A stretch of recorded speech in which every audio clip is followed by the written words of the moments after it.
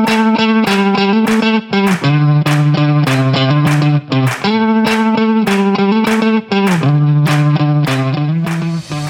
go, go, go, go! Come on, guys! Racing! Racing, go!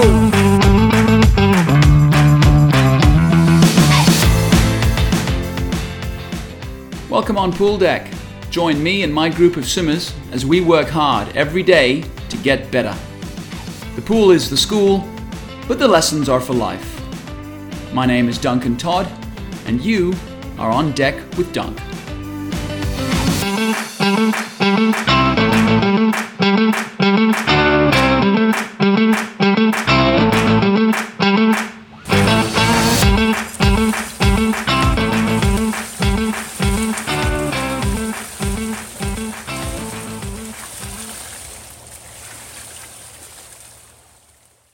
Welcome back, and thanks for joining me.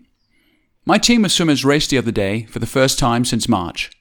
It was just a small meet at our home pool. There was no pressure, just a hit out to blow away all those cobwebs after such a long time between racing drinks.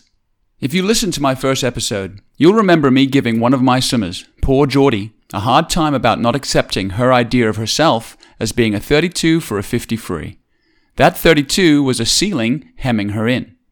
I adamantly and rather intensely informed her that she was a 29.7. Gotta be specific. My 29 was an appropriately combustible launch pad underneath that complacency and her acceptance of herself as a swimmer. Well, I'm pleased to say that at the meet she went a 30.2 in her 50 free. If she fixes her start, she'll be waltzing past that 29.7 in no time. The really cool thing about all of this is that Jordan has remolded her view of herself as an athlete. She now realizes that she is not a 32, and that is the crucial element. The results are guaranteed to come in due course because the real change, her view of herself and her reality, has already happened. As I say to my swimmers frequently, all things happen twice in life. First in your mind, and then in your experience. The only variable is the time that it takes for those two things to align. Jordan's solid swim aside, in general, my team's performances at the meet were underwhelming at best.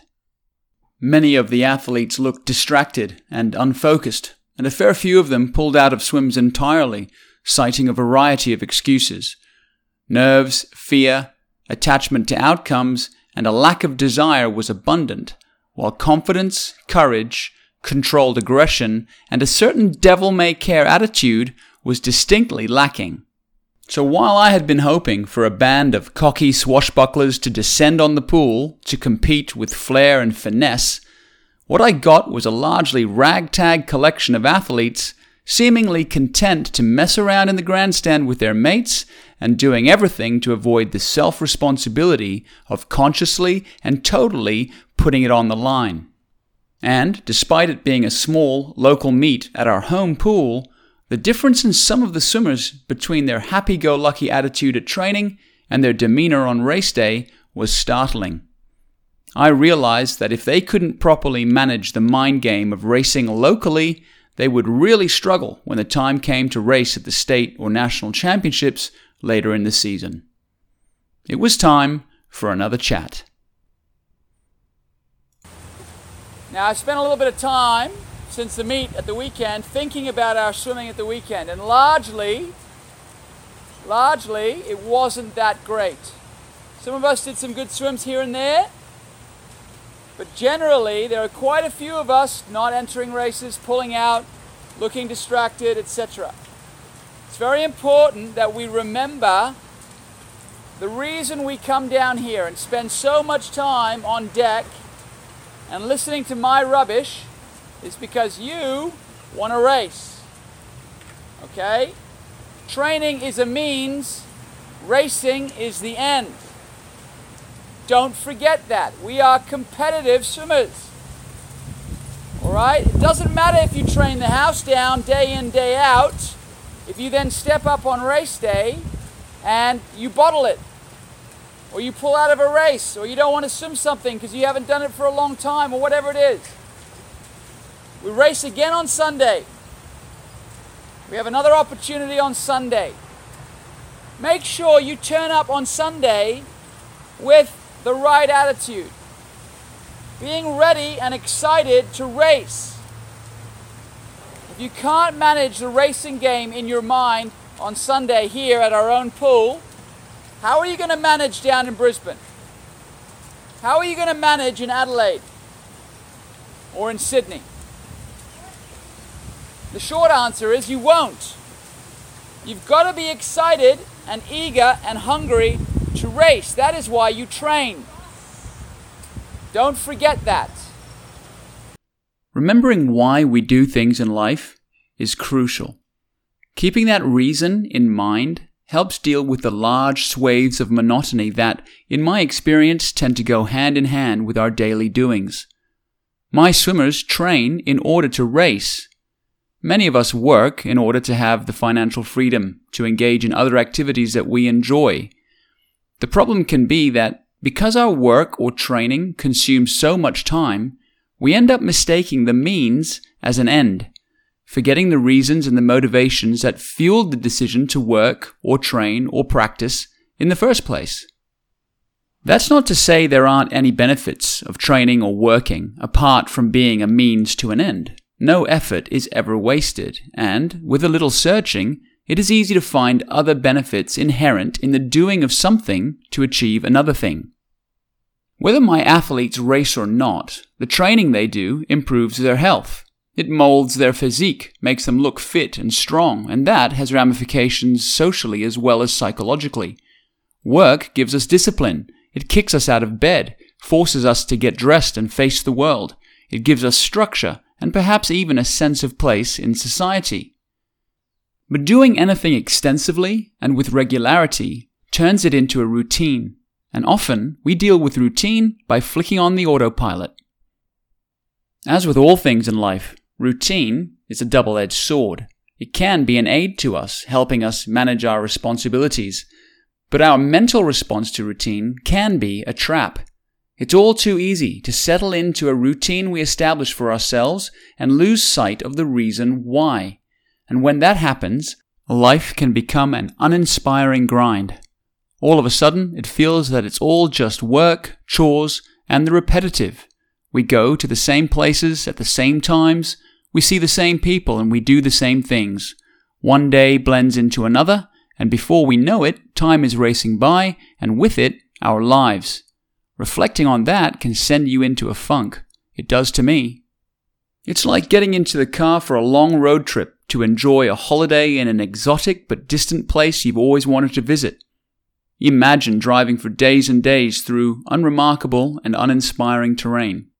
And now imagine that after such a long time in the driver's seat, the repetition, the uniformity, the sameness, it mesmerizes you, and you forget where you're going. Stagnating and mesmerized, your life becomes the driving. Simply remembering why you are driving and thinking about that wonderful exotic holiday destination, the where you're driving to, transforms it all in an instant. Having a goal in mind makes the boredom and the grind easier to endure. Never forget why you do things. So for my athletes, training is the means and racing is the end. They train in order to be able to race. Out of an entire season of training, they might only race on 7 or 8 different occasions. And of those racing opportunities, only 2 of them will be considered key meets, the state championships in December and the national championships at Easter. And when the ratio between training, the means, and racing, the end, is skewed so extremely in one direction, as it is in swimming, another factor comes into play. That factor is the tendency for athletes on race day to focus on the result, and ironically, not on the process. So here's one of those wonderful little conundrums that life tends to throw our way. While you've got to keep the ends in mind to endure the means, i.e. the fact that you will be racing to endure the training, on race day, you've got to do a mental backflip and no longer worry about the result, i.e. the ends, but focus on the means or the process. In swimming, as in many areas of life, my athletes cannot control the result. They have no influence over the guy or the girl in the lane next to them, and they cannot guarantee a win or a best time. All they can do is make a certain outcome more likely to occur. Success is a game of probabilities. They can do that by remembering the things that they have control over and executing those skills as well as they can on the day. Of course, the bigger the prize, the harder it is to maintain focus on the things that they can control. 2,500 years ago, one of my main men, Chuang Tzu, a Taoist mystic that lived in China, wrote an essay dealing with exactly this. So I think it's time to hit those teenagers with a healthy dose of Taoist wisdom. All right, guys and girls, another blustery day. A blustery breeze is blowing, kids. Anyway, listen, history lesson. Back in time we go. 2,500 years ago now. All right, one of my main guys that I like to read, Chuang Tzu. All right, he was a Taoist, this guy who lived in China a long time ago, and he wrote a lot of stuff. And one of the essays he wrote was called Mastering Life. Okay, and I want to read a part of that essay out to you. So he's there. He says, when you are betting for tiles in an archery contest. So betting for tiles, what he means is like tokens or something that's not very valuable. So when you're betting for tiles in an archery contest, you shoot with skill. And when you're betting for fancy belt buckles, okay, so something a little bit more expensive, a little bit more important, fancy belt buckles, you start to worry about your aim. And when you're betting for real gold, you're a nervous wreck. Your skill is the same in all three cases. But because one prize means more to you than another, right? So because one prize is more important to you than another, you let outside considerations weigh on your mind. He who looks too hard at the outside gets clumsy on the inside. I love that. He who looks too hard at the outside gets clumsy on the inside. So, why am I telling you this? What's going on there? What is he talking about, hey? He's talking about choking at swim meets. Stepping up on a race day when it counts, and because you're so worried about the result, okay, you forget all the things that you need to do, and you screw it up, essentially. Hey, guys, it's something that happens. It's a real thing. It's a real thing, especially here in swimming. We can train some more, and then we train, and then another week of training, and we train some more, and train, and then more training, and then race day, right? And because it's so infrequent with our racing, that on the race day, man, we get nervous because we're so focused on that result, getting the best time or making the final or winning the medal. You cannot control those things, okay? So, the difference between you guys stepping up here at training, kids, stepping up here in training and me asking you to do, a 200 IM. Race quality 200 IM. All right, you'll get up, you'll be relaxed, your skills will be good, everything will be fine. Okay, it'll be easy, you won't stress. All right, and now contrast that with when you're swimming at 200 IM or any main race down at States or at Nationals. The difference in your mind, hey? And how you go up the blocks and all of a sudden, oh my God, I'm going to die and it's terrible and I'm afraid and how am I going to do this? And what if I don't swim my best time? And I got to make a final and look at the guy next to me, he's so big and strong. Blah, blah, blah, blah, blah. And because the result, the outcome is more important to you, we forget about the things that we need to do, right? I speak to you about the idea of a shopping list. When you race, just stand up, you have a shopping list, okay? You just tick them off.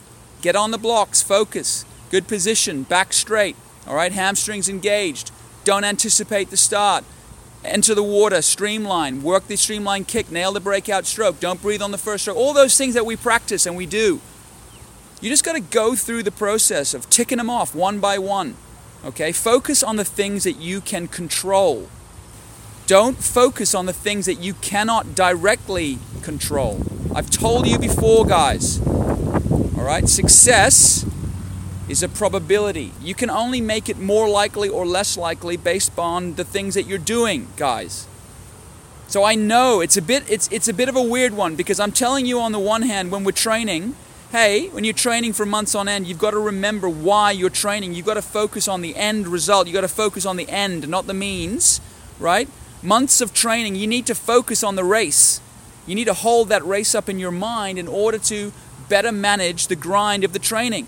Yes, I tell you to do that. But then, on race day, you've got to do the opposite, kids.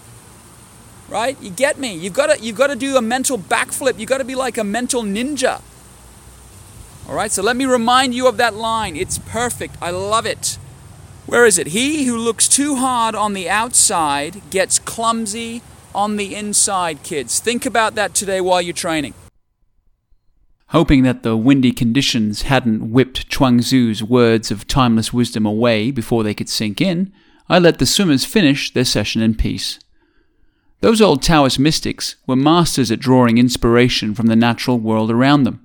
It's a skill that we've lost in today's age, where everyone has their faces glued to their smartphone screens virtually 24/7. Perhaps channeling a little bit of Taoist know-how myself, I stumbled across a perfect lesson as I was wrapping up.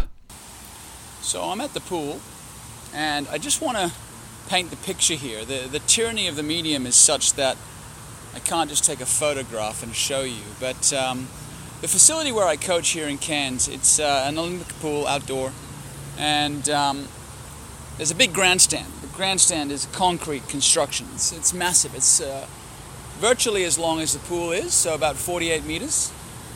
And it's concrete, and it's made up of large tiers of concrete steps, like a step pyramid in a way, 5 levels. Each tier is probably a meter deep, and the next step up is maybe half a meter or a little bit less. And then every 15 meters or so, there's a smaller set of stairs that you can use to get up to the top of the grandstand. So it's a massive concrete construction.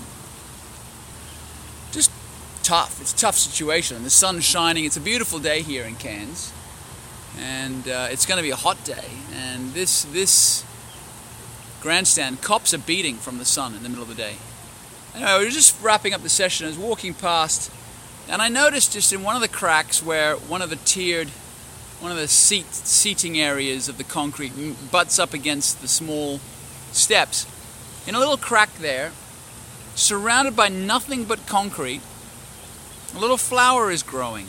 And it's not big. It's maybe 2 inches or 3 inches, and at the top there's a little white flower with 5 delicate petals with a tinge of pink towards the middle, and it's beautiful, and it's just there by itself, completely alone, just growing out of this little crack in a wasteland of hot, dry, unrelenting concrete. Now, it strikes me that if that was us, if that was a person, we'd be there whining, we'd be there going, oh, look at my life, how terrible this is, here I am, poor me, there's concrete everywhere, there's no soil, there's no other plants for me to keep company with, it's terrible, whining, poor me, complaining about the conditions. But the flower is just being a flower. I bet it's not complaining, and it's delicate, and it's beautiful, and it's amazing how life will find a way in the toughest conditions. You can find little flowers like this growing in a massive concrete construction, and my kids can learn. My team can learn from this little flower. I want my kids to be as tough as this little flower is. I hope you've enjoyed today's session and that you stick around and keep us company as we leave no stone unturned in helping these young athletes fulfill their potential and achieve their goals. It was a pleasure walking the deck with you.